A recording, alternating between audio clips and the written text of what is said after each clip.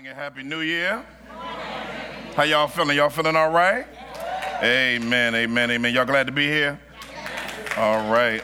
Glad for us to be able to gather with one another and to celebrate our Lord as we should on a regular basis. Just a few things before we dig in to today's message. I want to thank everyone for their prayers for my wife at the end of last year. Really thank you for that. It was very, very helpful. She finished chemo a few days before Christmas, but we will be finding things out as she does another scan, and they'll be looking at things and to make sure to affirm that. But we, of course, are believing the living God for what he does, and that is he heals. How many of you know your God is a healer? You know him as a healer. And so we are thankful. And we're also thankful for all of y'all who sent meals. Y'all sent a lot of meals. It was good food. I think I gained a few more pounds because of the pasta ministry of Epiphany Fellowship. Pasta and bread. I love y'all. And so it was, and desserts. I ain't gonna say no names. Somebody brought like 40 desserts over our house. I was like, what we gonna do with this? And my kids was like, Dad, I know what I'm gonna do with it. And so again, the love that was poured out through you guys made the time a lot easier. Thank you guys for the prayers. The ladies from the church that came over before my wife's chemo, that meant a lot to my wife for you guys to just come over, sit with her for a few hours, and just speak words of life into her and pray for her. So thank you all for that. Also, I'm excited for a solemn assembly. How many of you have participated in solemn assembly before with us? By show of hands, put your hand up real high, real high. Yeah, and so it's very, very important. Every first week of the year, Epiphany Fellowship does what's called solemn assembly. Somebody say solemn assembly. Solemn assembly is a very, very important time that we set aside to be consecrated for yet another year. We're already consecrated in Christ, yet the Bible implores us based on 1 Peter chapter 3, verse 15, to set aside Christ as Lord in your heart. Now, when you do that reality of setting him aside as Lord, giving him a unique enthroned place, that doesn't happen by you saying it over and over and over again, but it happens based on drawing near to him and being willing to walk with him. And I believe that fasting and prayer is a huge part of that. This year's theme, and you will receive some sheets out there that will walk you through fasting. So if you've never fasted before and you're kind of looking like, what is that? And what does that have to do with anything? It's one of the spiritual disciplines. Somebody say spiritual disciplines. Let me just give you a quick little something real quick. Spiritual disciplines are those means of grace that God has given to his people to draw near to him and him to utilize as you grab a hold of them to grow in him. And so if you don't spend time in these things, God doesn't grow you. That's what my book Unleash is about. And so one of the things that we believe in prayer, we believe in spending time in the Word, the community of saints, the gatherings of the saints. But then we also believe it's so many other means, but then there's also fasting. So fasting is giving up a legitimate need of the flesh for a greater need of the spirit. A legitimate, not illegitimate, okay? You can't say, I'm not going to do drugs during this particular time. I'm going to fast from crack and weed, you know what I'm saying? Like, that's not a legitimate need. You understand what I'm saying? Like, you're not doing your soul a favor by that. That means you fast forever from that, all right? And so that's what this time is about. This year, not our year's theme, but something I want to drill us down in because of the response from the message that we did a few weeks ago and going through 2 Corinthians. It was clear to me that we need to put on my war clothes. How many of you know this year you got to put on your war clothes? Listen, let me just say this for free. This is the sermon before the sermon. Don't go into this year idealistic, not thinking something's bad gonna happen. Help me today. See, don't have like these resolutions that put you in a position to not be prepared. See, some of us, I'm gonna start my business this year, I'm gonna blow up, I'm gonna do this, and you got all of these different things, right? But the devil got plans for you, but ultimately God has plans for you. So what happens is you don't deny that difficulty is going to happen. You just say, I'm going to suit up for this. So that when it happens, I'm already scrappy ready in the spirit to get at some stuff. And so this year, I want us to put on our war clothes. Look at somebody next to you and say, put on your war clothes. Yeah. And so I want us to meditate on that this week. So we're going to be here. We're going to be this year We're going to be putting a meeting on Wednesday. It's going to be exciting.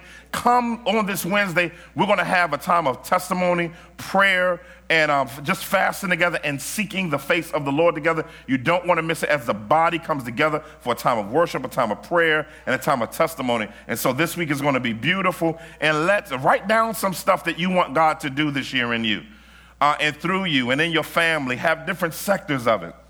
Everything from personal life, family life, professional life, whatever you want God to do. Don't overburden yourself with a bunch of stuff. Give about 3 things per area of life. No more than 3 things. Pray for them and then keep looking back on it monthly. And I can tell you from doing this for 2 decades is that when you look back at your prayer requests during solemn assembly and you begin like, wow, God did that. God did that, God did that. And so I want you to be encouraged by that as we dig into this and make the most of this week. Amen? Amen. Well, let's stand to our feet. Let's get into the scriptures today. We're in 2 Peter chapter 1. You know, every 24 months or so, I do what's called a spiritual checkup for the body. And for us, as we enter a new year, so that God can work in and through our souls. And so this text is sort of a text of strength and sanctification for us as we look forward to being who God wants us to be. 2 Peter chapter 1, verses 1 through 11. On 3, you start. 1, 2, 3, go. Simon Peter, servant and apostle of Jesus Christ, to those who have attained the faith of equal standing with God by the righteousness of our God and Savior Jesus Christ. May grace and peace be multiplied to you in the knowledge of God and of Jesus our Lord. Yeah. His divine power has granted to us all things that pertain to life and godliness through the knowledge of Him who called us to His own glory and excellence, by which He has granted to us His precious and very great promises, so that through them you may become partakers of the divine nature, having escaped from the corruption that is in the world because of sinful desire. For this very reason, make every effort to supplement your faith with virtue, and virtue with knowledge, and knowledge with self-control, and self-control with steadfastness, and steadfastness with godliness, and godliness with brotherly affection, Yeah. and brotherly affection with love. For if these qualities are yours and are increasing, they keep you from being ineffective or unfruitful in the knowledge of our Lord Jesus Christ. For whoever lacks these qualities is so nearsighted that he is blind, having forgotten that he was cleansed from his former sins. Therefore, brothers, be all the more diligent to make your calling and election sure. Yeah. For if you practice these qualities, you will never fall. For in this way, there will be richly provided for you an entrance into the eternal kingdom of our Lord and Savior Jesus Christ. Amen. Amen. I'd like to tag our text today, 2017 spiritual checkup.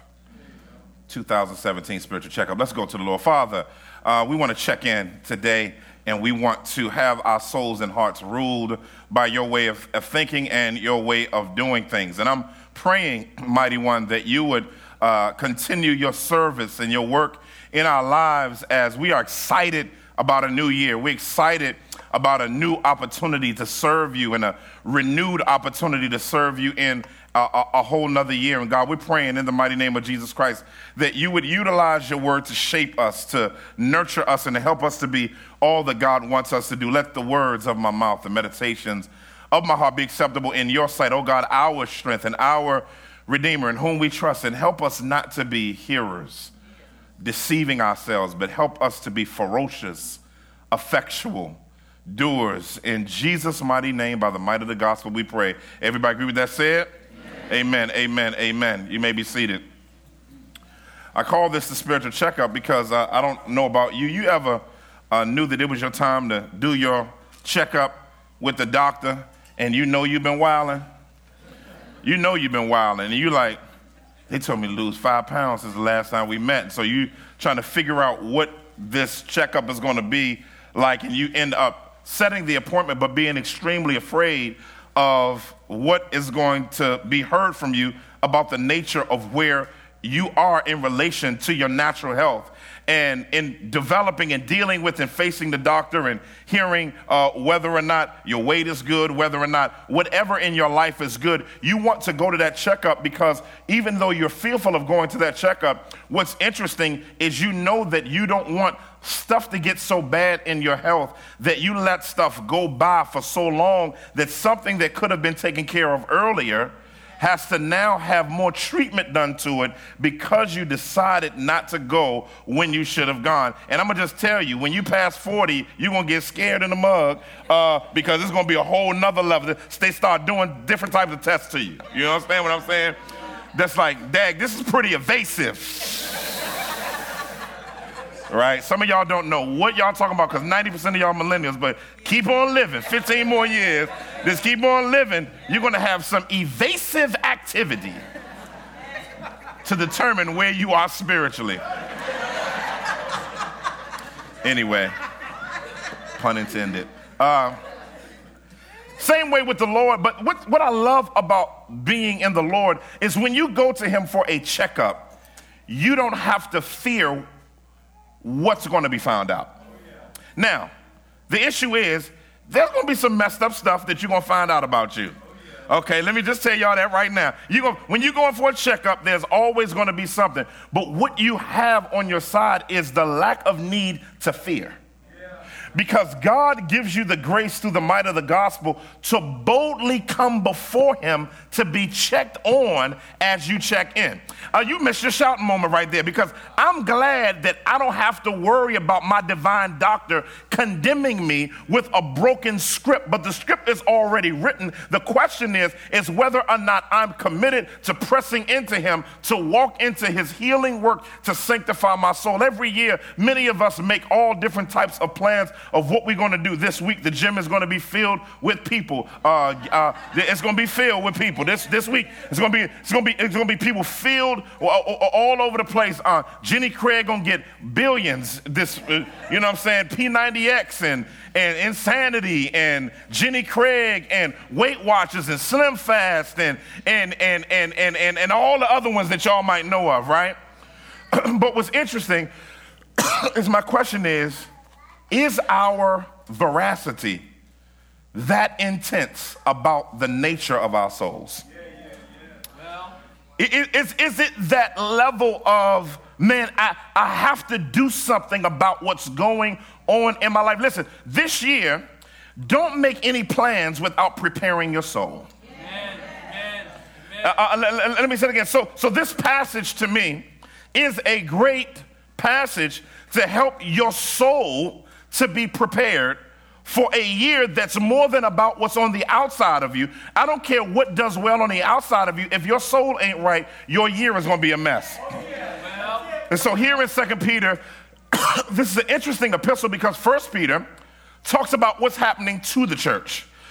So this persecution coming from the outside of the church of baby Christians in Asia Minor who are being persecuted. And so what begins to happen is Peter writes to them to help them to remain faithful to the gospel as they walk with him and are committed to him. So what happens to the church? But second, listen, 2 Peter is not about what happens to the church. It's about what's going on in the church. Now, what's beautiful about this is he wants to know, how is life affecting you and how rooted are you in the midst of all that is happening and that's going to happen? So Peter begins writing, and Peter's an old head by this time. He's an older man, and his life is about over, and he's going to be crucified upside down. Jesus had promised this, and so Peter goes and he begins to talk to the Christians as a spiritual father in Asia Minor to help them to be anchored in the might of the gospel in such a deep way where they begin to look at their souls on a systemic level. And so he begins it by saying, Simon Peter, a servant and apostle of Christ Jesus, or Jesus Christ. What's interesting here is that he puts himself being a servant before he puts himself being an apostle. Now you gotta understand, Peter grew spiritually. Because old Peter from back in the day would have wanted a billboard, you know what I'm saying? He don't want that thing in lights. I'm Apostle Peter. He'd have probably been on the billboard in Jerusalem like that. You know, as you make your way on your donkey in on the highway, he wants you to see him. You understand what I'm saying? but Peter remembered, and it's beautiful how the teachings of Jesus practically made its way into his life in a way where the subtlety of this switch happened. Because back in the day, you remember how they was rolling on the road and they said they was arguing about who was going to be greatest. Like when Jesus come in this glory, I'm going to be beasting it out. Watch. And Thaddeus was like, no, it's going to be me. They arguing. And Jesus like, oh, okay, So y'all going to big each other up on who going to be the beastiest dude in the kingdom. He says, but let me explain something to you, fellas. Greatness in the kingdom is not based on self-promotion. Greatness in the kingdom is based on service above all things. And so it seems here exegetically that Peter got something right, because before he called himself an apostle, he calls himself a servant. And let me explain something to you. Servant is the highest rank in the kingdom of Christ. Oh, y'all not going to talk back to me. It's 2017 and y'all still going to act the same way. But I'm so glad. But I'm so glad that servitude should always be preeminent in whatever title that you have. If you're a mother, you're a servant first. If you're a dad, you're a servant first. If you're a doctor, you're a servant first. If you're a business owner, you're a servant first. No matter what, if you're a manager, you're a servant first. If you're an executive, you're a servant first. I don't care what in your life you are. If you don't have the disposition of servitude, you're going to get on God's nerves and people's nerves. Ain't nothing worse than a person that has authority that's a fool. I'll just say that. It's nothing worse than a person that's smelling all the sauce on their body real hard and begin to develop a disposition that is irreparably able to be around.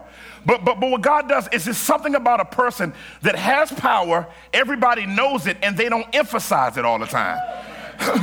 And so Peter's like, I'm servant before an apostle. I've healed people, but I'm a servant.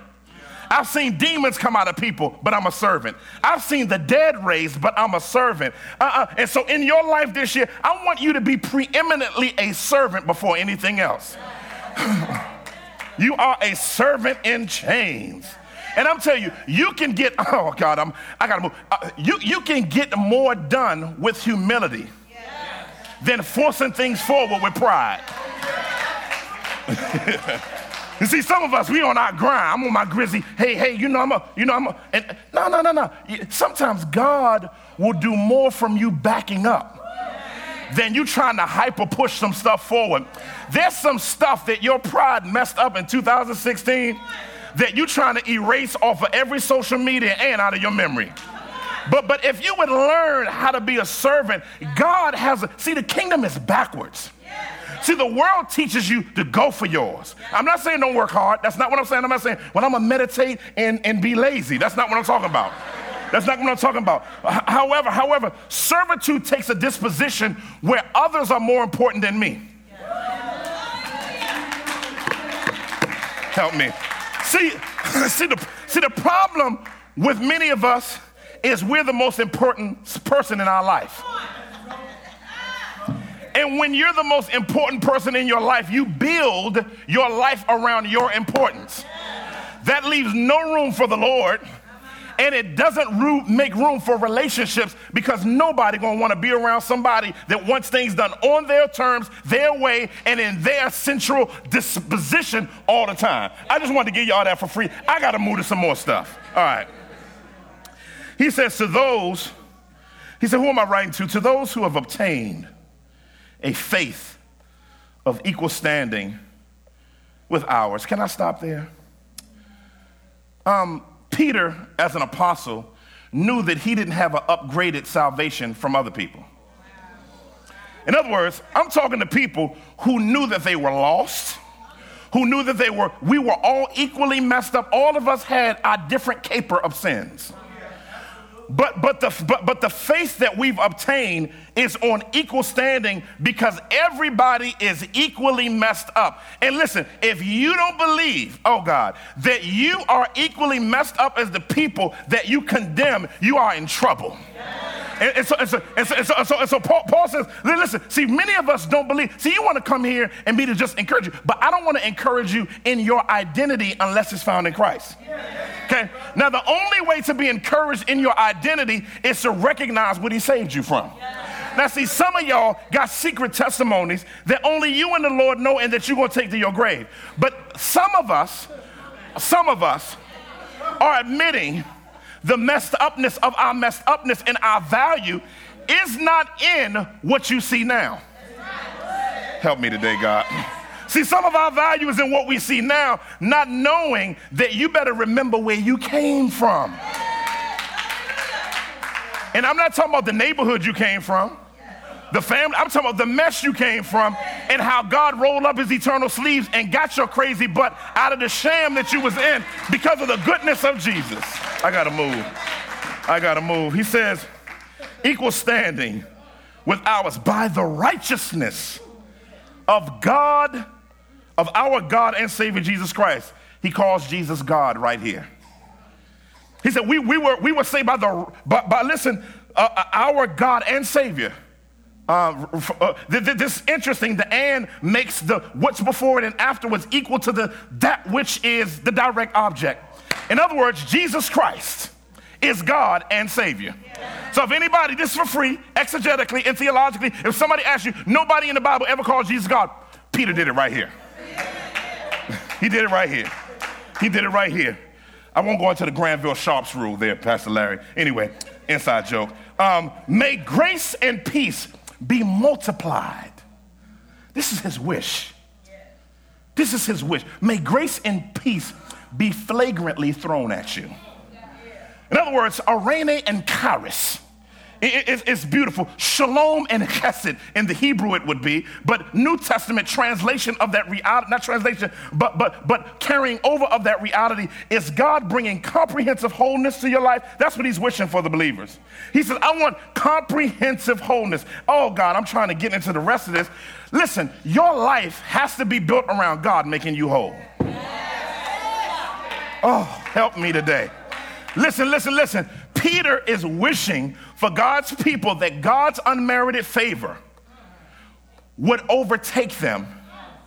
Just favor. Now, we're not talking about that favor stuff that we hear all the time. We're talking about that favor. Listen, do you know it takes favor for you to be spiritually open to be changed? Oh, help me today. See, you don't know that your receptivity to God wasn't done by you. You and I are so messed up that God has to make us receptive. Listen, that, my friends, is favor. Because listen, see, some of y'all looking at me funny because you don't realize how stubborn you really are. It took the ghost of God to crumble you, to get you into a faith and a place where grace could even enter your life. Help me today. I love this. So he's, I want this to be more. In other words, God's already given it to you, but this is his prayer. Man, I want it to be multiplied to you. I want it to be like, I want grace on steroids in your life.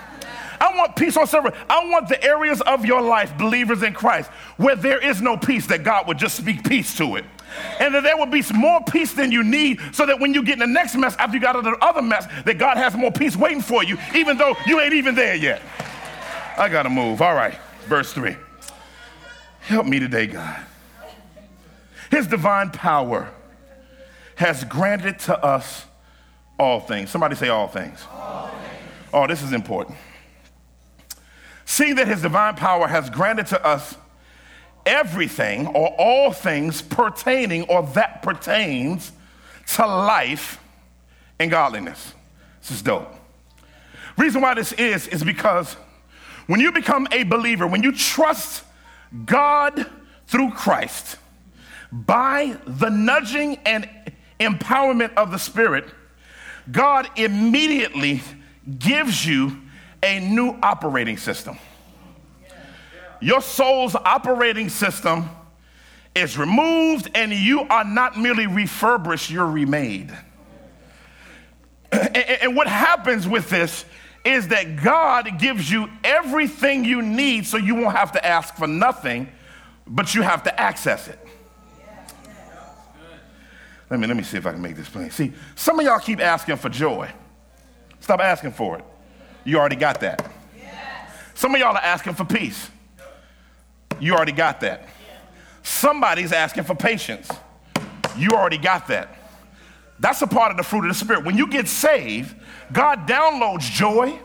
He downloads peace. He downloads patience. He downloads faith. He downloads all of that stuff onto your hard drive. The problem with us is we got stuff in the way that pushes away our access to what God has already given us. See, so God isn't sending anything else from heaven but the return of Christ. That's it. Now, this is beautiful because your identity is rooted now in the fact that God has given you all things. That means that everything that you need for what God wants you to be and wants you to do is already inside of you. Now, why does he put it inside of you? For this reason. Because it pertains to life and godliness. Oh, wish I had time. Life points to the fact that eternal life doesn't start when you die. Eternal life started when you were born again. In other words, when you got saved, you immediately became an eternal being. Oh, God help me today. I wish I had a Pentecostal church right there. In other words, you right then and there, everything was sealed. So all that happens when you die is this body just peels off. And your spirit just yawns in the presence of God. Oh, God help me. Never mind. So he's given us everything pertaining to life. In other words, eternal life that has to do with real life.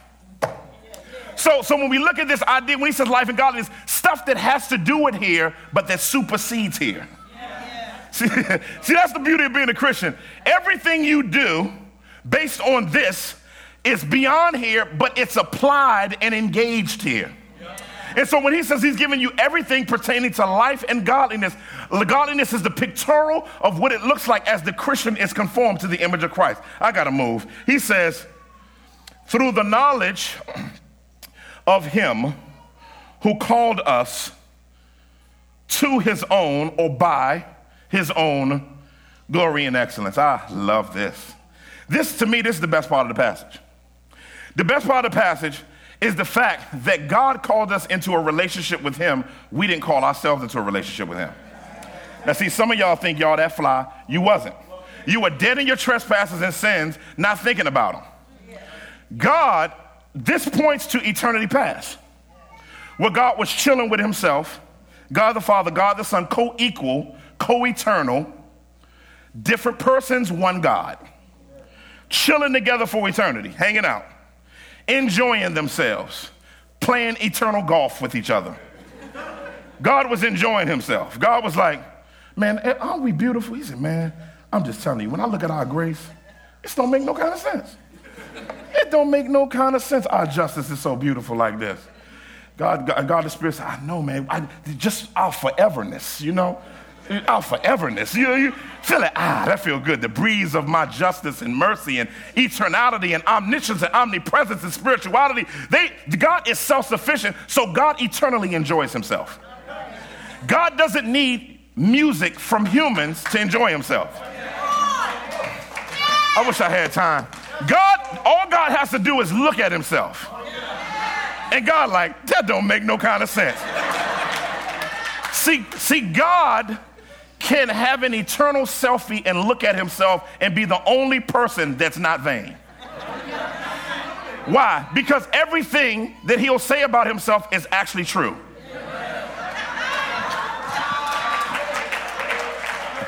Anyway, I'm gonna keep moving. So God the Father, God the Son, God the Father gets an idea. He says, you know what, son? He said, what's up, Pops? He said, I think I want to make some humans. Humans? Interesting. What you want to do? He said, you know what? I'm going to make them, and you know we already foreseen that they're going to mess up everything. Yeah, they're going to mess up everything. He said, I'm going to slay you right now.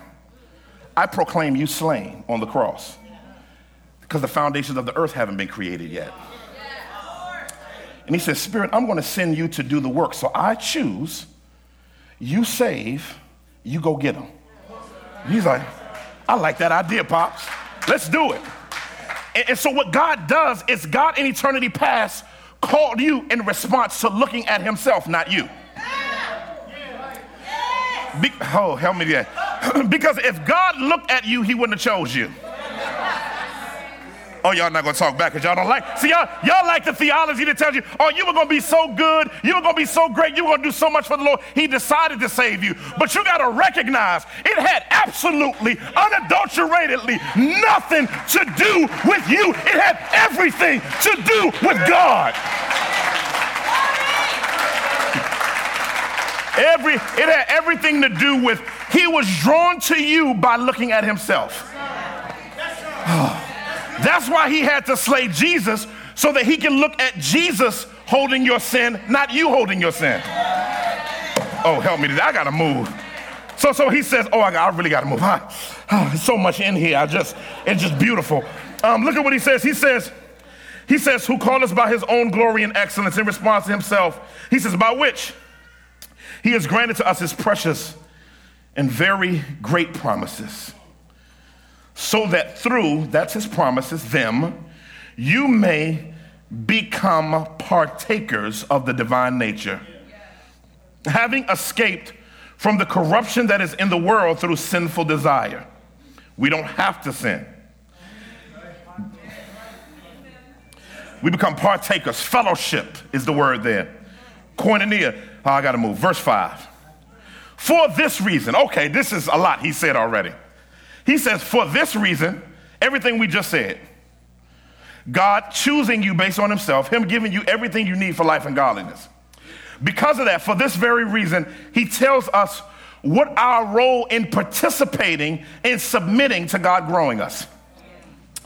You don't grow you, God grows you, but you're participating by grabbing a hold to the things that he uses to grow you. Okay. Look at what it says. It says, make every effort. This is the grind you're supposed to be on. Make every effort. That means your life is to be preoccupied with spiritual growth. Help me. That means you don't take a break from growing. There is no vacationing from the Christian life, family of God. So he says, make every effort to supplement or supply, or some would say furnish our faith with these things. So in other words, he's saying put stuff in your faith that God has given you to show you that you are authentically his. In other words, furnish your faith with the things that he's already given you to show off the fact that your faith is authentic faith.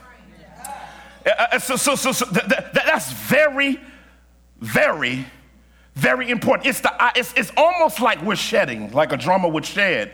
Drummer don't shed. It's almost like starting over after a while.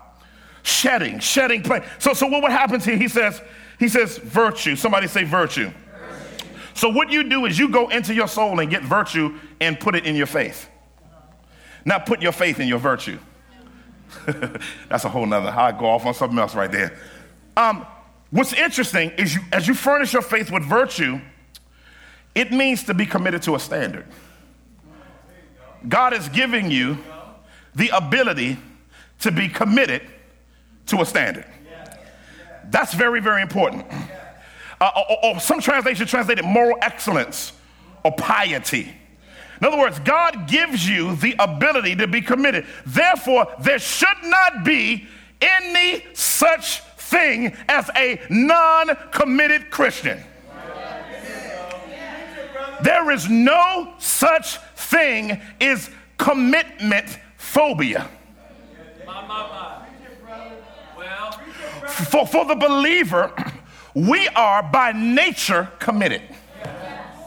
Help me today. And so that's very, very, very important for many of you to know that when you give your word on something, God has given you the ability to follow through. Oh, y'all not going to talk back to me today. This is getting too close to home. But God has given you the strength and power through the might of the gospel to be virtuoso in yours. Let me move forward. Help me. But you can't have commitment without the commitment having the standards to be committed to. So therefore, you add to your virtue to put in your faith knowledge. That means biblical information that informs the standard. See, a Christian without a biblical philosophy of life will be committed to a bunch of things, but not Jesus because it's not informed. So what happens is you have the ability to be committed to a standard based on biblical information infusing what the standard should be. Let me see if I can make it real plain. You want to get married to somebody. It got real quiet in the room. And you see a six-pack and some shoulders and a car and a house. And you're like, oh my goodness. Or you're a dude and you like, see the Shapely ministry?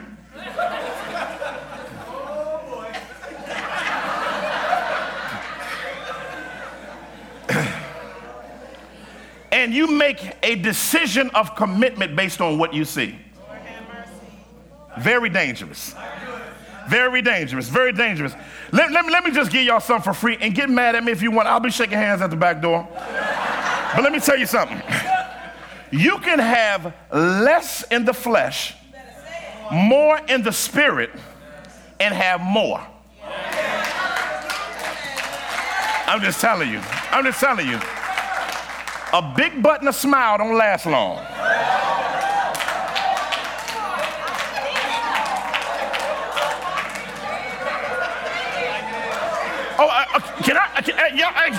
Y'all know what church y'all at. Listen. A six-pack and some money only lasts 5 minutes. Let me tell you something. When you got a hellion and no spiritual maturity and you're growing, you're frustrated. That's why you don't need to make quick decisions based on a lack of biblical rubrics informing how you're committed. I gotta move. Listen, this year, let me tell y'all something. This year, don't make any decisions on what you see. Just this year. I know y'all had some issues last year, all right? Listen, don't make any decisions based on what you see until you get to at least pray about it. At least get in the word about it. Because some of y'all have made some decisions based on somebody's headshot. Oh, y'all don't look at me like that. Help me today. Because when you trust God, He will help you to make better decisions on what you don't see so you won't have to know what you don't see. You're going to get that on the way home anyway. So he says, add to your virtue knowledge. But then you have to add to your knowledge because knowledge by itself puffs up. So what has to happen next is you go from virtue to knowledge to self-control. Because God knows that if you don't add self-control to your knowledge, you're going to lose your mind. So therefore, self-control is the leash that God has given us for our passions. Now, God, who is sovereign over everything, is the manufacturer of all of your desires. He manufactured them. He created them. Yet because of the fall, we need a leash because we're some fools. And so what He did when you got saved is He gave you the fruit of the Spirit. One of the parts of the fruit of the Spirit is self-control. Listen, that is the leash for your passions. Y'all heard me say it before. You know, dog breeding goes on in this region a whole bunch. Cane Corsos and all Mastiffs and all of these different dogs. You know what I'm saying? So if you got the little barf dog, the little one you pet and hold like that and carrying on, you just get you one of them little vinyl leashes. Because Ralph can't go nowhere. You just go, let this go back. You come on back. But see, there's the big joker. That he ain't got to bark. He just go down the street like this. You understand what I'm saying? He's going like that. Now for that joker, go get one of them little vinyl leashes if you want to. As soon as he yawn, that thing go just snap apart. But see, for that mug, you got to go to Home Depot or Lowe's and get you some link change. You understand what I'm saying? You got to go get some link chains on that. That's what your passions is like a big old dog. And what self-control does is self-control nudges your passions back to the spheres where God has freed you to enjoy them. Listen, you are empowered by the gospel. The gospel has empowered you to say no. Listen, let me I'm gonna just stay here. I'm gonna end on this because I got a few more minutes. The gospel has empowered you to not cuss somebody out every time you get mad. The gospel has empowered you not to click on that page that you like to click on. Come on, Doc. The gospel has empowered you to get out of that unhealthy relationship that you're in. Listen, the gospel has empowered you to not allow your pride to get the best of you. See, you need to apply the leash. That means you just make the decision. Listen, it's real simple. Lord, help me to use self-control. I already got it. Help me to go get it and help me not to act a fool. Now, what he'll do is he'll go 1 Corinthians chapter 10, provide a way of escape first. To give you the room for your passions to get down so that you can take out the leash and lock your passions up to pull out of there. But see, if you're a hard-headed joker, that wasn't the Lord. I'm just, I don't know what that was. The phone rang. I don't know what that was. I don't know what it was. And then you start going in another level. God is gracious enough. But then there's a point to where God, all right, I see you on the end where you see where this road has ended over and over and over again. Listen, I've saved you. So you're going to feel like a heel at the end of this. But guess what? I'm going to be waiting for you at the other end to love on you anyway. But I'm just trying to get you. I'm trying to, listen, save yourself some heartache. Listen, stop acting like you ain't been through that before. Let me give you something for free. Some of y'all have been through the same crap over and over and over again. You need to get sick and tired of being sick and tired. Listen, that conviction in your heart, that's the Holy Ghost. If you're a Christian, you don't like that. Like you get sick of just being pressed on. Like, I got to get this together. Listen, because when you're a believer, your spirit tires of the flesh.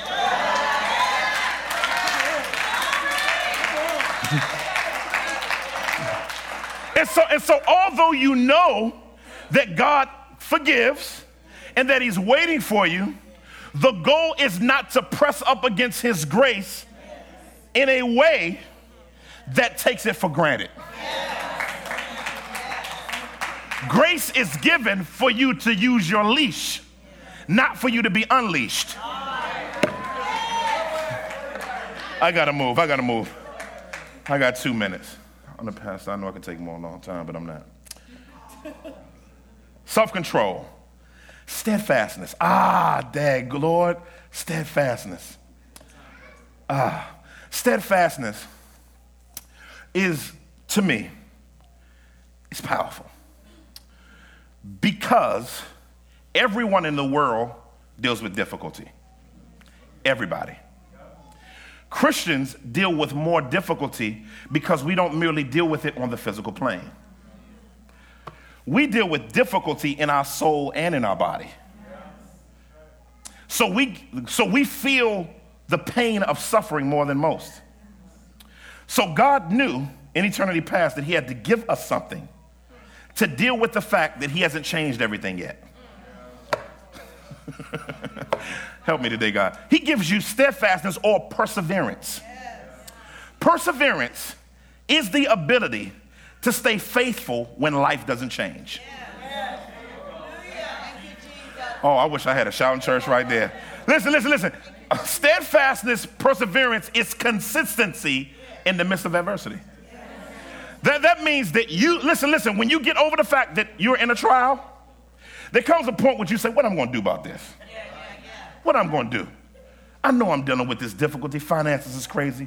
Sickness is going on. Am I going to just stay here? Or, God, help me to go get perseverance. And you tell your perseverance, come over here, I need you for a second. And listen to David. David said, thou hast delivered me in my distress. You missed out on that preposition.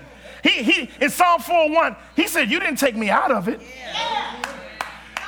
But you're so powerful that you cannot deliver me physically, but I can feel delivered spiritually.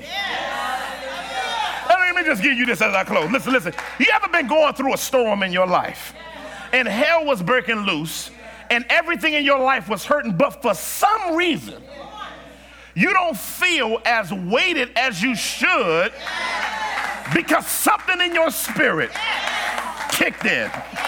I ain't got nobody talking to me today. It's the gospel. The gospel is so powerful that you can go through thunderstorms, tornadoes, and tsunamis, and you can be walking through it and cars flying over the place, people holding on to trees, trying not to get pulled back. But for some reason, the believer is just able every now and then to just walk on through the trial. I wish I had some help in here. If you ain't never been through nothing where you needed God, where you had to have God, and you cried your last tear, but something kicked in on the inside of you. And when it kicked in on the inside of you, you knew that it wasn't your meditation. You knew that it wasn't your devotional time. You knew that it wasn't your prayer. You knew that it was nobody but the Lord.